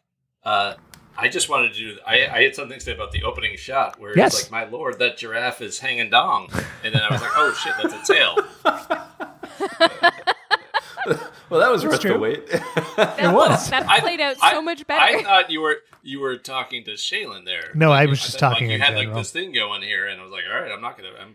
I have this hanging dong. You know, I didn't think it was hanging dong. I thought I was looking at it, and I was like, oh man, Dr. Zahn finally got that fucking comb thing figured out. Am I right? Famous comb thing. And that comb's Anyway. the tits. Let's get some opening narration. David Spade. Oh, you took mine. The vast plains of Africa, where wild animals and man live together in peaceful coexistence. Motherfucker has never seen Ghost in the Darkness. It's got the Johnny Quest music. It's just like, this is Africa. And you know what? I will say this. It looks like a nice place to be. Mm-hmm. There was a nude boy being washed. There was a bunch of people farming. It looked very idyllic. There was like a woman nursing. Was she nursing him or was she just holding him weird? Because I thought that at first, and then I was like, you can't nurse through fabric easily. Yeah, I think that the kid was just nestled firmly to her bosom. Yeah, like I think the fabric covered her nipple. Mm-hmm. No, I imagine that it somehow went through. Nah. Hashtag nipple fabric. Hashtag diamond cutters. Hashtag get that milk. Now, we have seen, for what it's worth, we have seen much more offensive takes on African culture than this. So kudos to them for that. But there's a problem in Africa. You know, we just spent some time with some bee facts. Here is the issue. Oh no! Killer bees! Killer bees! So it's just this swarm of bat-sized bees. And I don't know, you know, you could argue that the farmers maybe stumbled on a hive, you know, maybe they put a hoe through it, but these bees are so vindictive in a way. Called sex workers. In a way that you haven't seen outside of Jaws 4. The vindictive shark chasing down Roy Scheider's family, chasing down Michael Caine. The bees had it in for this village. For some reason, who's at fault? I don't know. I wish I did. And I will say that my brother, 4 years my senior, that line, killer bees, he used that line. It's very funny. Forever. Yeah. So there. Do you remember in the early to mid 90s in Massachusetts, there were a bunch of I was here. The salad days, really. There were weird looking hummingbirds that people thought were giant bees, and they were just like murdering them, and they became endangered as a result of like mistaking them because they got pulled up in like a Gulf Stream and they were not native to Massachusetts. No. Yeah, the old my family. No, it was the old Gulf Stream birds, of course. We all remember. My mom killed like 5 of them before she found out they were birds and not bees, and she was like really, really upset about it. And then your mom... Maybe they were angels. Were they? Were they the divorced birds? It was prior to the divorce. Your mom pulled you aside and was like, honey, we have to talk about the birds and the bees. There's a buzz going on about them. That never happened. No, about those birds and the bees. Still That's no. what she was like. The year was 2007. So the bees chase the whole village into a single domicile. And this is so funny, right? Because like they're swarming around outside and like 2 or 3 bees get in through a crack and they're like, oh, fuck, the bees are here. And it's like 4 bees, dude. Just fucking stomp on them or whatever. And then they seal it up. But I figured, Dave, you had to be ready with, not the bees. Not the bees. Yeah, so Shaylin was walking down the path and her friends were in bear costumes and she put the mask on. And then everyone was like, oh, God, not the bees. Oh. Julia Louis-Dreyfus. That movie, I loved way better than the original. Bee movie? The Wicker Man? Yes. Both. Yeah. Mm-hmm. But yeah, I was talking about the Wicker Man. Cage. Oh, okay. Perfect. The original. Bam. The Cage version. Special guest, Emilio Estevez. Yeah. Boy, we're on the rails here. No, it's fine. If people wanted a dry reading of the cartoon, I don't know. It wouldn't come here. Go listen to NPR, you cultured fucks. Anyway. Oh, God. Just imagine one of those reporters reviewing a Super Friends cartoon. Wait, don't tell me. More like, wait, I ain't listening. Okay. Wait, don't tell me. Batman trying to analyze how to end the 50-foot woman. And I had my hand on my assistant's breast. What are you doing? What's the Halloween song? The Monster Mash? Yeah, it sounded like the Monster Mash there. I was working on my... I was working in the lab late one night, and Super Friends came on, and I thought, I'll give it a try. A quick plug for it has nothing to do with us. There is a podcast called Comedy Bang Bang, and every year they do a version of the Monster Mash called the Monster Fuck. And it's a couple of comedians just making the Monster Mash just like a weird sex orgy song, and it is a delight. Go check it out. So these people are in trouble. They got the killer bees. We cut to the Hall of Justice, where a gentleman wearing a fez and a medallion is yelling, and then Aquaman is not there. Aquaman is in another location entirely, and I want to play for you maybe the worst line read we've ever had. Samurai and myself are close by Africa, Super Friends. Samurai and I are close, Africa Super Friends. And it's like, did he say Africa Super Friends? Like Part of my job is to... It's just weird. Part of my job is to what? Is to. It's Read an Office lines. reference. Come on, it's when Dwight gets a concussion. God, you know that I stopped watching that show. You saw that episode. Yeah, I remember them all line by line. This is my favorite part of WatchBots when you two argue. I'm the watcher to the watcher of Office. Yeah, I am a Robert California fan, huh? It's the episode when Michael cooks his foot. You've seen that one.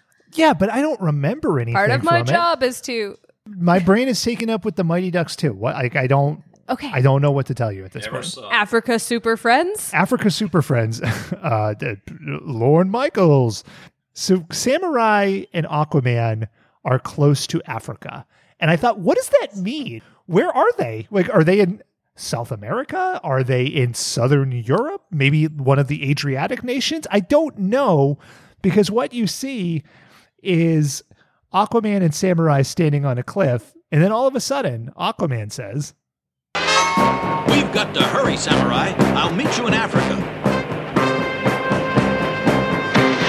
Africa's a big place. Where are they going? What is he doing? I figured they were in a whorehouse in Abu Dhabi. Yes, very much so. And then Aquaman does like a Greg Louganis off a cliff. For the first of multiple times here. Yeah. I was going to say, not the first time. I mean, not the last time. Yeah. I'll see you in the country of Africa. Let's go there. Yeah. What if it was a country or a part of Africa where it's not near the ocean? Like, is he just swimming to Africa? Like, what is happening? Yeah, I think they had the Kilimanjaro, the Toto song. I think that was underneath. For sure. The killer bees are in Africa. Underneath the giraffe's dong. Are they blessing the bees? You could see Kilimanjaro. So there it is. What's that? East Africa, I think. Easily accessible by the Panama Canal, which of course at this time was back in the hands of the Panamanians. Yeah, 15 miles. Yes. You know, she's a good old worker and a good old pal. Hashtag 15 miles on the Erie Canal. Now, so we know how Aquaman's getting to Africa from undisclosed location X, but you're like, Samurai is just a guy. How is he going to get there? Yeah, he's just a regular Samurai Joe. Yeah, he's here with his green thing and his fucking pubic bulge everywhere. Like, this guy can't swim. He's just getting his nuts lifted by his swimsuit. But you're like, wait a minute. This guy's in the Justice League, or loosely affiliated. He's like the A. Whitney Brown. Like, they're kind of like on the, you know, they want to be regular cast members, but they're on the periphery. I'm bringing these NPR references to the show now. Isn't he on Saturday Night Live? I don't know who that is. Is that new Saturday Night Live? No, it's like 1990. Oh, A. Whitney Brown. There you go. Yeah, he's like Chris Rock 1992, like featured player, never got a major role. Yeah. Sure. Chris Rock. Oh, get him. Hey, Whitney Brown. Hey. There we go. We did it. We did it. We're back. We did it. Left gate. He wrote on Saturday Night Live for like 8 years. What? A. Whitney Brown? Yeah. Shailen, if A. Whitney Brown were here reading down his filmography, what would that sound like? It would be... What if he was here and he was talking to us? What might that sound like? Yeah, what's your best A. Whitney Brown impression? What if he was in the chat? Hey, I wrote 386 episodes of The Daily Show. No big. It's fine. Oh, A. Whitney Brown sounds like he sucks. Yeah, it's literally just like all of the best ofs and one episode of Tales from the Crypt. Well, that was a worthwhile diversion. Now let's get back to the samurai introduction. Kazenoyo ni Hayaku! Using his ancient powers of the mind, Samurai changes into the wind. His ancient powers of the mind. And what they do here is, and they do this every time Samurai does anything that's not walking around, is they cut to a shot of just some indiscriminate foliage. And it's Samurai standing there, you know, his feet are hip width apart. And it's just this wide shot, hands on hips. And it's him shouting in Japanese. And then something happens. Sometimes he turns invisible. Sometimes he turns into a hurricane. I don't know. This is quite a thing. Yeah, because I took away from that. It's like Aquaman's going to save the village by swimming. And Samurai's going to save it by not using any contraction. That's a power of the mind, all right. That is a slow burn. These kind of episodes and storylines really reveal like Aquaman's awful, useless powers. He can only work if there's water. Well, that's not true. That's not true. We saw in the opening that he can fly in space somehow. Oh, true. He can only work in water and outer space. But, like, it's very constraining. Bill Cosby's daughter. What? Oh, yeah, right. Exactly. More like Jason Momoa. Oh, yeah.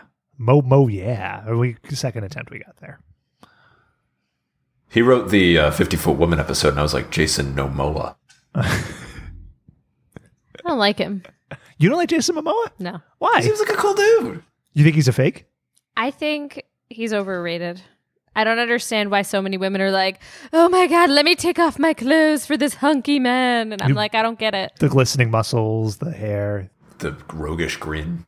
I think he's good Not my with thing. kids. Also, like, he's like sensitive to Daenerys Targaryen sex scenes too. Like, Yeah, he can swim real for good. him. Yeah. I appreciate that he is a good steward of the earth and the environment in general, and he appears to treat people well. But like, I don't get like the sex god stuff. Oh, I get it. You're a Christian Bale girl, and that there's no one else. I understand. Yeah. Yeah. Hashtag, yeah. Hashtag. Christian Bale in Henry V when he was like 12. Yeah. No. No, The Empire of the Sun. When he was 11. Yeah. Newsies when he was 17 and a half. No, I'm just kidding. Yeah, you're kidding, because nobody likes anything about Newsflash. I don't know. Maybe that was an unpopular take there. My favorite thing Newsies. about tonight's episode is just letting Kendall's jokes hang in the air. Listen, I'm just trying to think of Saturday Night Live cast members. That's where I'm at here. We're coming up dry. So I've had a hard year. Sure. No one else understands this. Mm-hmm. I've had a hard year. You know who understands Steve it? Martin. Dan Aykroyd. Steve Martin wasn't on the show. He was a frequent host. That's He's a fine. long-time host. It's been a tough year for everybody. So we go to the No, village. just me. And Samurai and Aquaman, they're sitting behind a wall, and they're like, we got to get over to that house. Now, it's with insight, and I'm going to estimate, and scale can be a little weird in cartoons. I'm going to estimate 100 feet. And instead of just creeping over there to this hut that's in the middle of just a landmass or whatever, Aquaman has to jump into a river to swim to get there, and Samurai is going to use his hurricane powers. He probably could have just crept over there, but I'm not a cartoon writer, so what do I know? Is he trying to be underwater to avoid the bees from stinging him? Still has to get to the hut. It's not a great plan. Maybe he's covered in water so they won't smell him as much. Is that how that works? Do I have bees to go? smell? Do I have to pull up the Be Aware music again? Bees do not have noses. I'm fucking with bees you, only Ben. sense through their tentacles and through their stingers. So then it's smooth. Stinkers. It's smooth swimming though. Once he gets in the riverbed, right? It sure is, Kendall. I'm so glad you brought us there. Because this guy, he swims by a hippopotamus, and you're like, whoa, that's fucking crazy. That's a hippo. But then he sees some gators. Or some crocs? I don't know. Shaylin, is a crocodile amphibious? They are reptilian. Thanks, Shaylin. And then he's in trouble. But we go to what would be commercial, but what actually goes to us is a real treat, because it's time for Craft Part 2. Yes. And when we left Batman and Robin, they were tying buttons to strings and putting them in cups. I just need to know how they finished the project. How's it going to come out? Will that phone work? Tune in. Those crazy heroes, what are they getting up to? And then Ma Bell puts it down. I wrote, great question, Robin. I have no idea what this is. A two-way phone, eh? There. Got the holes in the cups. Now, how do we use the string and the buttons? Thread one end of the string through one of the holes. What is How going do we use the buttons? One of those How do we use two-way the buttons? phones as opposed to the one-way ones. You guys will be shocked to hear this. They fuck up the whole string phone. The house is set on fire. It's horrible. No, I'm just playing. I'm just playing. They finish it. And You joshing? I'm joshing around here. I'm a regular Anna Gasteyer. Fucking Georging They around. actually started the 80s Satan. Oh, the Satanic Panic? Yeah. Absolutely. Yeah. I want to know if they answer with hello or ahoy hoy. Would you like to know how their conversation Moshi, goes? moshi. We don't hear the whole thing. They're 6 feet away from each other, so I don't know that they actually needed the phone, but I want you guys to listen. Okay. You guys here and you guys in the cloud on the internet or whatever, listen to the sheer unbridled glee. It's beautiful. Pull the string tight and we'll be ready to use our new We'll be phone. ready. Can you hear me? Loud and clear, Robin. Over and out. Over and out. And now, kids, you can use your paper phone to call Satan. Batman just grinning like a schoolboy, as if he had one of those fucking like sour candy straw things. This guy is in heaven. It's ridiculous. Right. So here's the question: did you make those? What? The paper phone? Yeah, I could never do it. So I never saw this tutorial, but. Well, I mean, or like with the tin can and the string. Yeah, no, I literally tried and couldn't do it. Yeah. Yeah. It's just like, or like you could just hear the person. That's what I hear whenever I hear a woman talking. Am I right? I'm not high-fiving you for that. We did the string phone thing, and then we realized as a neighborhood collectively, we all had like the walkie-talkie sets with 2 walkie-talkies, but we figured out how to make them all connect so we could have like 9 kids in the neighborhood all using walkie-talkies simultaneously. Wow, you guys were hackers. Well, no. I mean, that shit's all on the same RC frequency. So tone down the tech talk. We're hackers. Holy shit. So then my dad found these walkie-talkies that were meant for long distances, and they were running off a cell phone relay tower. And so we were several cities away talking to our old neighbor. This is like the basis for Stranger Things, right? And then they shut them off because they realized. Can I ask a follow-on question? Yeah. How much Tang was being drank at the time? None. No, I was not allowed to have Tang. There was too much sugar in it. How many conversations on those CB radios were about dainty feet? I don't want to discuss that answer. Reggie, this is Shaylin. Come in. How are your dainty feet, Reggie? Reggie, over? I plead the 5th. Over and out. Over and out. Or like, plead the size 5. Chevy Chase. See, and that's why you can't go into these jokes half-cocked, right? You gotta come out with, you gotta know where you're going. That joke's the tits.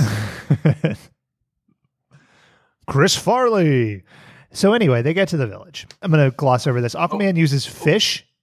Yes. Yes. Don't gloss over this, please. Well, every detail needs to be discussed. I think we have to because it's... Walk me through it. How does he use the fish? Why can't he just, if he has the powers, why can't he make the crocodiles the friends? Crocodiles are not fish. They're amphibious, as we discussed. They're or reptilian, reptiles. And his power doesn't extend that motherfucking far. All right. But then it goes into like this whirlwind, like cartoonish thing, and I just wanted the rolling pin and the English drunk, and like it was right out of Andy Cap. Seriously, it really, really was. Can I proffer a theory here? What happens is Aquaman calls fish in to confuse the crocodiles. But fish, they wouldn't move in that whirlwind. So I think what happened is Samurai snuck down there, and he did his little mantra, and then he was spinning, and the fish were there, and it was a glorious whirlwind. See, I thought you were going to go with like banned fish, and that like the crocodiles were just like bored out of their. No, wow, this shit is overrated. I'm sorry that I didn't take it in that direction, but I'm glad I'm glad you thought so highly of me to have taken it there. All right, that's all I have. But I don't know. It was very Andy Cap-ish. I like those Andy Cap cheese fries, let me tell you. Well, it's what a treat. A very topical reference. His hat was too big. His hat was much too big. It reminded me more of Doonesbury, but, that's a conversation for another day. Andy Cap probably wrote the first segment about the 50-foot tall woman. Yes, maybe he did. Andy Cap. So the point is, they get to the village, and they're looking around. What is their plan? Like, what are Aquaman and Samurai going to do? Because they get into the village, and they have no plan until they see a fish net. Which could have been for Professor Zahn. It could have been. Fishnet stockings. Not big enough. So I believe it's Samurai who introduces the fish net. Let's introduce his distinctive vocal stylings. And there's what we'll use to capture them. That fish net is large enough to hold the entire swarm. Good. I take it back. It was Aquaman who says it. But a fishnet to catch bees seems ill-conceived. It seems like that's not going to work. It seems like it is a lazy fucking solution. What they need is a cage that would go over someone's head. That's how you catch the bees. Counterpoint? Can't catch these bees. Large There's bees. not enough buzz. Pardon me, Shaylin, we were coming up with an original joke there. What if the bees are quite large? Then, yes, I suppose there's no what happens problems. if these were like bees out of like a Logan Messina song? You have to chase them from the hive. What would happen? Back to the place of Christopher Robin. Setting that up on a tee for Shayla. Oh, boy. Oh, man. So It's a deep cut, Kendall. You know, guys, you might have thought that Samurai was just a good fighter and could turn into a tornado for some reason, but I bet you didn't know there were more powers. So we cut back to the wide shot, and he's standing there. Feet, hip width, hands on hips, pubic bulge, throbbing. And we're introduced to this second power. Tome Ningen! Calling out the Japanese words for invisible, samurai slowly disappear. And he comes back as Mike Myers. He disappears so that he can go get the net. He also tells the people in the village, he's like, listen, we will not abandon you. We're going to save you. And then their idea is to lure the bees away, right? But they string the net up between two trees that are over a waterfall with the idea that the bees would just fly in a straight line into the net. This seems ill-conceived. This seems incredibly fucking lazy. See, I think it would have been better if Samurai had like infiltrated the thing and then one of the bees came down, but it was clearly not. And the bee's name was like, no, I'm one of the villagers. My name is Clay. Bill Clay, yes. B. Clay, perhaps. But what? Yeah, that's all I have. That's fine. And then he was like, you ever sting one of these, Bill? You know what's pretty fun? In Call of Duty Warzone, this will be a reference for not many people. I don't know if we talked about this on the show. We have not. About 6 weeks ago, they put a limited time 80s action thing into the game, and you can buy skins in there, right? So like you have a dude, but you can have different skins for what your guy looks like in the Warzone. And they released skins for John McClane and Rambo. And, you know, it's interesting that in the year 2021, we still can't create characters that look like real people unless their eyes are just completely dead. But along with those skins, they put voice clips into the game. So when you do things in the game, like you kill a dude or you ping something, you get these little voice clips. So it's John McClane being like, what are the odds on me? Yeah, I'll find a place. Yeah, I'll find a place. Over and over and over again. It's over and over. And it's never not funny. Even more so I think that they took the voice clips off of like the beta version. They didn't have a clean copy or a DVD. It's just like the most garbly, like grainy voice clip. Yeah, it's super like recorded off a VCR. Yeah, it's like a recording of a recording of a recording. Could they get the like the skins from Billy Predator? Well, we've talked about this. Yeah. We've theorized, like, could there be a RoboCop skin coming? A John Wick, perhaps? No, but I mean, like, someone who's actually skinned, like flayed. Like, isn't it, what's his name? Oh, a skinned skin? Yeah. Like from Predator. Yeah, or from, I get it. From Hellraiser or something. But, anyway, I'm happy to report that because I'm a complete idiot. I bought the John McClane skin and then renamed my character Don McClane. Oh, the day the music died. That's correct. So that's the Call of Duty 20 minutes.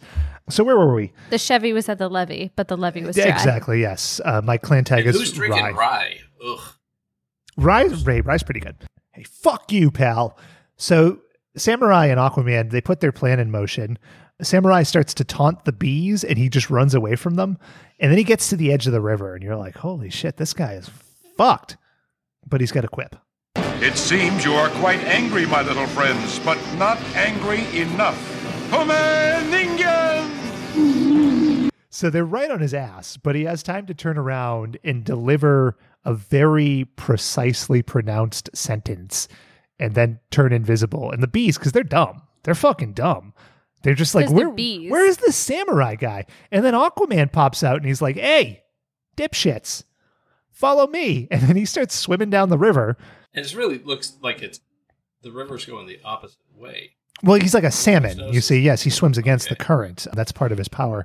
Even though it's a waterfall. Yeah, the waterfall goes up. Right.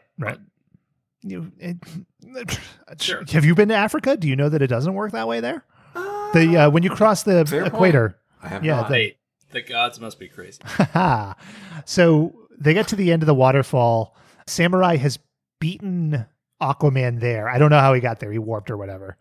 It's fine. It's fine. Aquaman is going to jump over the waterfall to his death, but before he does, he delivers what every superhero has to, and that's a sweet-ass kill line. It's time for the bees to go back to the hive. And by Aquaman, I, of course, meant Samurai delivered that kill line. Listen, folks, my notes are not always complete. But the bees do go back to the hive, so long as that hive is the fishnet that they had set up, and so long as that hive is where the bees are relocated, which we find out is, quote-unquote, the back country. I don't know. Well, there's no way that bees can get out of, like, back. There's no way that you can. Yeah. There's no transportation that they could use. I mean, with these killer bees. It's all walled off. The killer bees. You would have thought that they would have killed them, or I don't know. Ow! The bees are defending themselves somehow. Why didn't they just splash the bees and get them wet, and then they would be able to fly? Just splash the bees. Just drown them. Just drown the bees. That's all you have to do, Aquaman. We're going miles long here. I want to unpack this. Yeah. Is your conjecture that they caught them in the net and then like splashed them with water? No. What is it that you're rather than capture them in a net, just. So you're saying Aquaman should have gone and done like the water hand frog trick on them and sprayed them? Yeah. That seems like an ill-conceived idea. That seems. Yeah, the bees. That doesn't hurt them. Those bees will fuck you up. They're killer. Relocating the bees to the backcountry seems much safer than making the bees fucking mad at you because they're wet. Then they would drown the bees, or they could blow the bees away with Samurai's tornado. Yes, kill the killer bees. I think, Dave, you got a lot of chutzpah bringing this point up, but I forgot one more part of Be Aware. Go for it. Water doesn't work on killer bees. And that is the end of Be Aware. So the bees they're gone. They're out of here. Aquaman and Samurai they're just chilling in the village now. And Aquaman can't resist making a good pun. A man after my own heart. Right now, I think it's time we made a beeline for the Hall of Justice. So he says that. And then without a second thought or looking at anybody, he just jumps into the water and leaves. And it's like, you're in Africa. And I think the Hall of Justice is in North America somewhere. That's a long-ass swim, my man. Like, couldn't you get a plane to get you part of the way? Seems like Wonder Woman could have done a pinch hit solid, like I brought have him through. a theory. Yeah? Well, like, he was one of the two who helped save this village. Then maybe there's some celebratory boning. But then after, he's just like, "Yeah, no, I gotta go. Here, the safest, the fastest way is up. Took that old swim of shame through the ocean thing." I don't know. That's it's the fastest 200-meter he ever swam. You know what I'm saying? Yeah, the old Michael Phelps. That's right, Michael Phelps. So that's the end of, what was this called? Attack of the Killer Bees. But we're not done, because after Attack of the Killer Bees, the word health flashed on screen, and I thought, well, what the fuck are we doing now? What actually happens is there is a girl who's running around, and she's flying a kite. She's an idiot because she falls, and her arm is bleeding. You can see there's a visible scrape there. Then the camera cuts to a pool, and Aquaman pops out of the pool like he was underwater. Looked like a nice day. Aquaman's powers are not he just appears in water. He's just in the pool. His skin has to be like prune. I would think so. Like, he's in the water that much. It's just like, that's what the suit's for. The California raisins are actually Aquaman. The California raisins. Here is how he introduces himself. You okay? Yes, but I did cut my elbow a little. Here, let me take a look. It's weird that he pops out of the water and just goes, "You okay?" It's weird that she doesn't go, "Holy fuck." It's weird that she lets him just like clean her with something. With bubbler water. It's all very weird. I wouldn't put bubbler water in my cuts, but that's just me. Bubbly water, maybe. You give me one of those hard seltzers, huh? That'll clear it right up, huh? Did you guys have the signs in your elementary school that said "Get the lead out" and you had to let the water run for 30 seconds before you drink from it? Is that just mine? To answer your question, Shaylin, no, did not grow up in the Dust Bowl. Fair.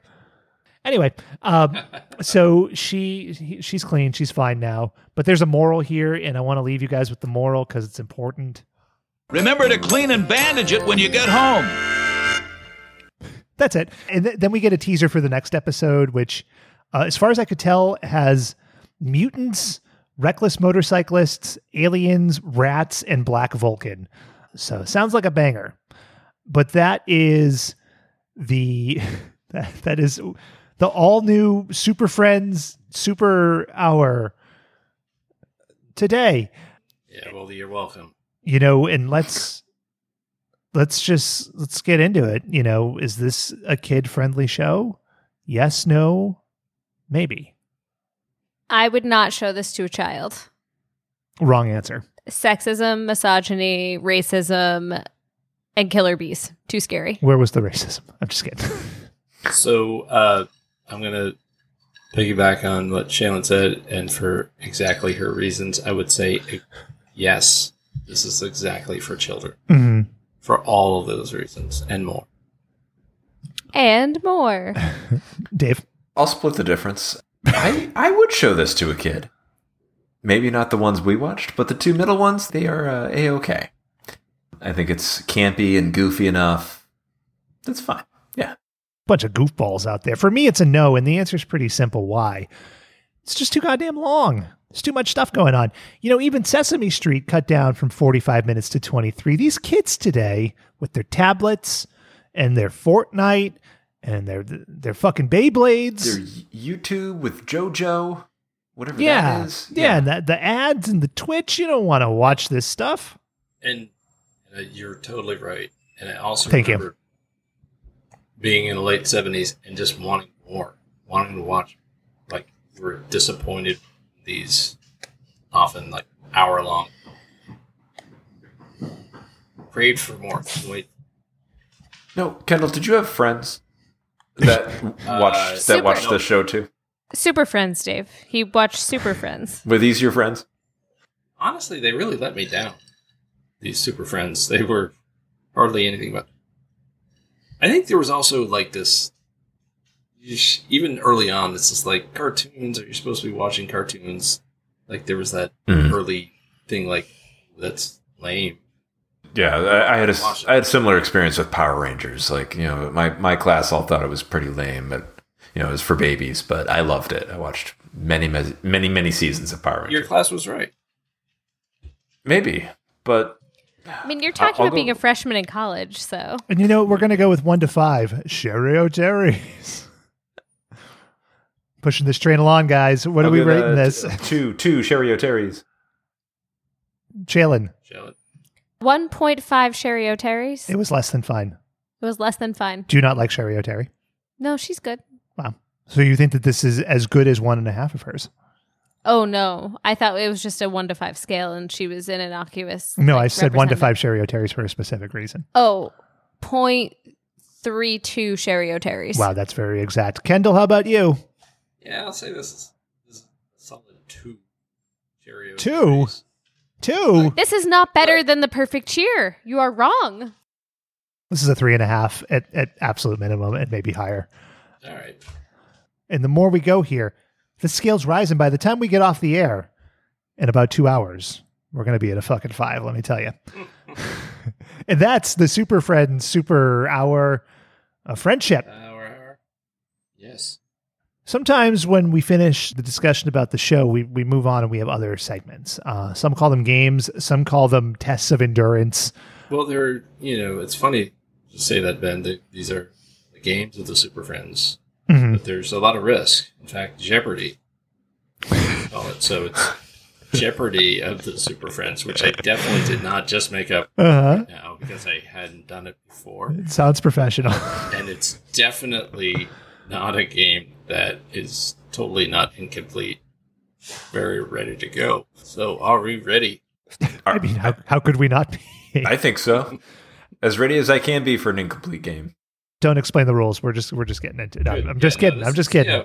You get. I'm giving you categories here. Shapeshifters, big to small, because we get shapeshifters from the 50-foot woman. Mm-hmm. Is that shapeshifting? I thought shapeshifting. And you know what? I'm not here to argue. Fine. I don't know. What however you want to call it. What do you want? I prefer soothsayers. Mutators. Soothsaying. Embiggen ladies. Embiggen. It's a cromulent word. Thank you. Perfectly. So we have big to small, big to bigger. That's another category. Another category is 1970s threats. And then the last category is uppity women. So figured we'd open up the board. And Ben, because you're a leader here, you get to choose from the categories of soothsayers. Yep. Big to small, big to bigger, 1970s threats, or uppity women. Give me big to bigger. All right. Dirk Diggler possesses something that's big, and it gets bigger. What is this thing? Wait, hold on. Oh, how do we I was going to say you're buzzing in. I don't even know what we're doing. Are we taking turns or are we buzzing in? I think I explained the rules very clearly. You thought wrong. All of you. The one time we don't have a 7-minute rules discussion though is the time that we need it. No, you're just going to buzz in. Oh, buzz. So, we need a buzzers. Buzz noise. Dave, you have the 50-foot woman's maniacal laugh. Yeah. Okay. Ben? Yeah. You get to do the coyote howl. Woo. Very well done. Thank you. And Shaylin, you get to do a different version of the maniacal laugh. Ha ha ha ha ha ha. Too Will Smithy. I won't accept it. It's too Wild Wild West. Ha ha ha ha. Much better. Nailed it. Take what you get. All right. So here's the thing. Dirk Diggler possesses something that's big, and it gets bigger. What is that thing? All right, Dave. An acting career. Whoa! Be more specific. A porn acting career. An adult film acting career. A woo. Tiny bicycle. And then it gets a big bicycle. A friendship with John C. Reilly's character. Oh, I think we'll accept that. I was going to say his karate kung fu prowess. Ooh. True enough. Also his wiener, but No. Seems a little on the nose. The answer is tiny bicycle. All right, you both get points. Yay! In my hand. All right, Shaylin. Shapeshifters or soothsayers, big to small, 1970s threat, or uppity women? Uppity women, please. There are 2 questions here. So there's a bonus question. First question, who was America's first female Secretary of State? Woo. The woman from Independence Day. Jeff Goldblum's wife. Connie Goldblum. Connie Goldblum. I think that's close enough. I was going for Madeleine Albright, but you know what? I think that Independence Day predates that, yeah. Oh, wait. Ha. Her name was Levinstein. Yes. Margaret Thatcher, Kendall, is the answer. Margaret Thatcher. We were looking for Winston Churchill. The uppitiest of all the women. Yeah. I mean, Madeleine Albright could have been the answer, but now here's the bonus. Which uppity young women explained it all?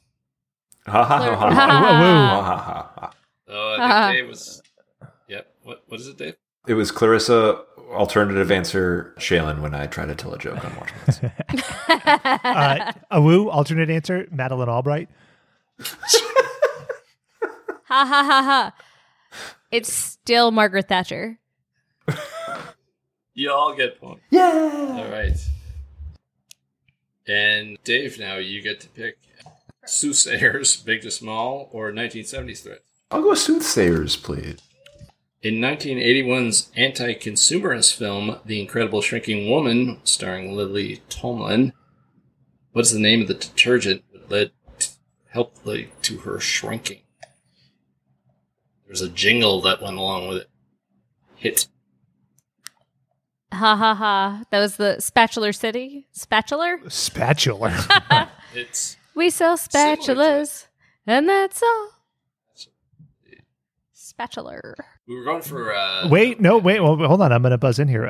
It's Awoo, and the detergent is Tide, and the song is Paul McCartney, Temporary Secretary. Thank you very much. Ha ha ha ha ha ha. It was a play on the all detergent. It was just small detergent. And the jingle was Dragula by Rob Zombie. That's bullshit. You tried on that first part. Dave, you lose a point. Damn it. Then you also lose a point for being a tattletale. It's a rough world out there. For Galaxy Glue. You guys don't remember? That was the name of a detergent? Well, in the movie, and it became a song. I would love to hear the song. Yeah. Really? Do you Google it? Sing Son of a bitch. You sing a couple bars? I will let Shaylin sing.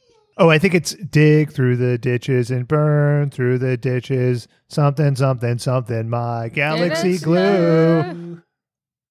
Glue to the ditches and do the detergents. Spot on. Yeah, thank you. Galaxy glue. All your clothes, gotta wash them now. Gonna use the glue from the galaxy. Daryl Hammond. It's musical guest Rob Zombie. Sherry Moon Zombie. So, is that the end of the game, Kendall? Is there more? One more. Yeah, let's do it. All right, Ben, you have this last question, even though it's open to everyone. 70s Threats. What was the name of the 1978 Killer Bees film starring Michael Caine and Catherine Ross? Awoo. Tangerine. There's a tangerine the size of a tangerine. There was a killer bee the size of a tangerine. You were only supposed to blow the hive off. I went in and she said, hello, hello, hello. It's called a swarm. The Swarm. Okay. Yeah.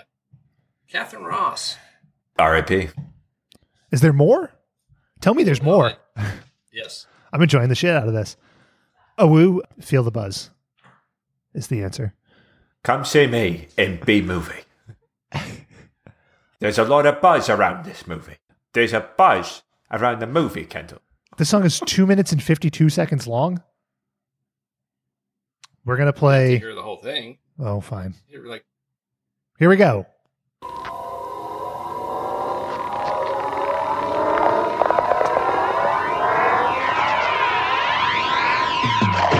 Galaxy Glue, Galaxy Glue. What would we do without Galaxy Glue? Galaxy Glue, Galaxy Glue. Life would go to pieces without Galaxy Glue. On YouTube, under the suggested videos, there's another one here. It's a Blu-ray clip from the same Incredible Shrinking Woman movie. It's called Clip 1, The Supermarket Incident, and ooh, the mind wanders. What could it be? What could it be? Tantalizing. So does somebody win this game? Is there a way to win, or did we all win just by virtue of Manifest Destiny participation? I here? win. I won by proxy. Yeah, I think you all won in ways. I love it. Everyone's a winner. That was just part one of the game, though. Uh-oh. No, I'm just kidding. You know, I've aged a long time in these last couple hours. At least my liver has, huh? Ew. Hey, that's a joke. You know what else is a joke?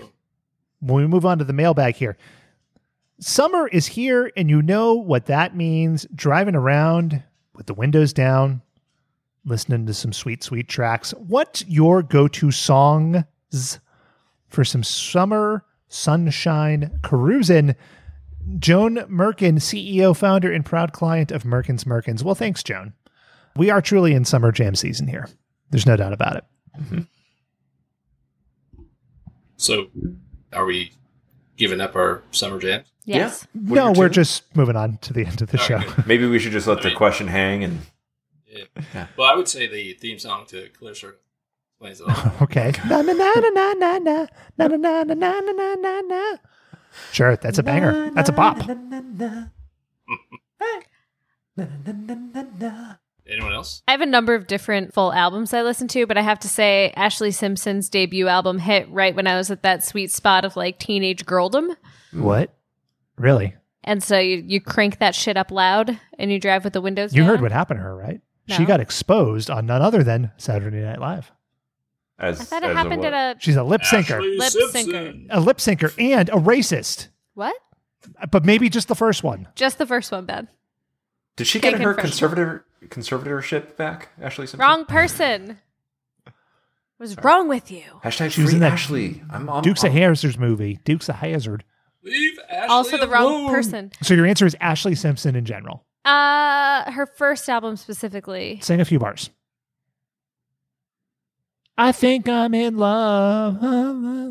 I can't do it. Okay. That's fine. My sister is more talented than me. Jimmy Buffett. Oh, Jimmy shit. Buffett. Yeah. Well, he's a treasure. I would also, I do love that song "Goodbye Horses." That's a good one. Very summer friendly. You watch that sunset behind those trees. You just, playing a little Q Lazarus. Tuck those generals. Yeah, behind those legs. Yeah. I can name a couple here. For me, this all fits in with like bubblegum pop, right? So that Monica and Brandy song, The Boy Is Mine. Ooh, I like good that one. one. It's a good one. Also, the ultimate summer jam, Mariah Carey, Jay-Z, Heartbreaker. It's a killer song. You may think this is a bit, but I'm being 100% serious. Can't confirm he is not joking. It's a delightful song. I was listening to it while I was doing some work the other day, and I thought, this is a real summer jam. Why? We don't do bits on this show. No, never sarcastic. You should follow that up with R. Kelly's "Trapped in a Closet." Maybe. No, he's in- the full version. All 19 parts of it. He's in shame, so no. Yeah, it's true. Oh, I'm in shame too, so it works. Goo. Goo. For me, it's David Bowie's "Modern Love." Drop those windows down and just fly, man. Just fly to that. I like it. And then the theme song to Mr. Belvedere is usually one that gets A my skibble dooba doobo, and I'm hanging with you, and we're friends. And it's summer, and we're going to the beach. Was at a with wedding, Bob. and my sister-in-law was there, and she's become a big fan of our show. And How sad. She, I'm really sorry. I told her I'm sorry, but she had two things to say. One, she said that she loves when Ben and I sing the Mr. Belvedere theme song. Sure. So this has become Apt. a thing. It's a real crowd pleaser, yeah. Yeah, we've done multiple times apparently.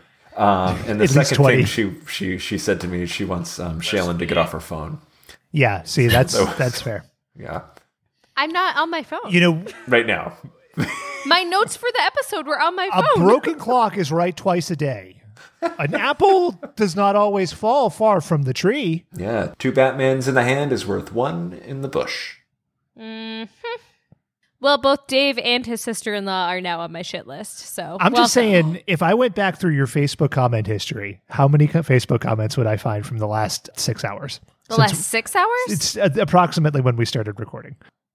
One, someone asked if they broke into our house and stole what was on top of our refrigerator, what would they find? And I said disappointment. That was important enough to break the flow of our questions. So the three of you were of our bickering about discussion. something silly. That- So yeah. we weren't bickering. It's all discourse.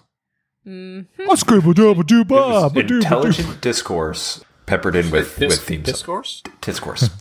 That's the Titscourse. That's my catchphrase now. I also say a Danger Zone and Final Countdown. Ooh, yeah, those are good. Both Those are good. good. Len, Steal My Sunshine, another one. Oh. And Shaylin mentioned Jimmy Buffett, I think offhand, but the answer is actually Jimmy Buffett. The song "Bare Naked" by Jennifer Love Hewitt. Also, Take My Breath Away, Berlin. Mostly for the sexiness of the song. The blue lit sex scene. Most Also- of the Cars catalog generally fits in here, I too. said R. Kelly's in shame, but I Believe I Can Fly does hit on the summer list. Sure, it does. The Conan the Barbarian soundtrack is pretty amazing. Mm-hmm. You know, the nice thing about summer jams is they can be what you want, right? If you want something a little more epic to get you geared up for going to the gym with your boys and cranking out a few sets, you can do it. Mm-hmm. If you want something, you're down on the beach with your girls, you're getting an ice cream, you're talking about bras and periods and stuff, it can be that. Right. That's why you go for the Scat Man. That is an amazing song. Or Mr. Bob Davalina. On the Scat Man. A song I've listened to multiple times in the last month. I feel like summer is also a really good time to listen to like the Buddy Holly catalog. Buddy Holly? Like you listen to that old shit and it's really good in the summer. Buddy Holly. No, the summer's the time to listen to Brian Hyland? the entire Batman Forever soundtrack. I would say I listen to Weezer rather than Buddy Holly. Yeah. For the summer. You know who I like to listen to in the summer? Listen to a little Lawrence Welk. You know, I'm in the mood. I want to go back in time. No one listens to Lawrence I put the Welk, Welk Man on. The Welkmeister. Have we answered this question? I think so. Quite so. I hope so. The answer is literally every song, apparently. That is the best summer jam. Enjoy your summer, folks. Get out there. Listen to some hip hop, some rock. I don't know. Some John Philip Sousa. Listen to some Kids Bop. That's generally where I am these days. Toxic, I would say. Oh, that's a good one. Actually, most Britney songs, honestly. I just associate her with fall. We could name songs all night. You know, we could talk about Buddy Holly until our fucking heads are blue. That's not what we're here for. So if you want to write in a question that we will actually answer 6 times out of 10, email at watchbotspod.com. Subject line, hit 'em up. It's the only one I'll check. So that's the show. I think 20 minutes later, somehow the show hasn't ended. Yeah. So, you know, thank you, Kendall, for coming back and talking about Super Friends. I think we are maybe 2 versions in now. We have conservatively 9 more to go. So we're going to have to run it back. Well, thank you for having me on. I don't want to say that you guys are fools for repeatedly having me back and scuttling this podcast, but my best. Kendall, I think the only fools here are our listeners. And the ones who rush in. And you can't scuttle what has already run aground. I will go down with this ship. Oh, Dido. That's another one. Ooh, yeah. Love it. White flag, baby. Fun fact, my mom once gave a medical exam to Dido. I shouldn't mention specifically what, because I think that's violating HIPAA, but... I'm pretty sure everything you just said was I think violating that all HIPAA. violated HIPAA. I appreciate How what long does HIPAA last? It was your mom violating, though, not you. Yeah, that's true. I'm a third party, baby. I'm clean. Trust by Prince is another jam. Yeah. Which is what your mom broke when she told you that Dido story. You too, beautiful day. The one where Bono says Catorce. Jimmy Buffett, math sucks. Anything else? Proud to be an superhero related, summer jams related. Oof. Oof. I kind of get fired up with the Avengers theme song. Are we still doing the mailbag? Well, you said like.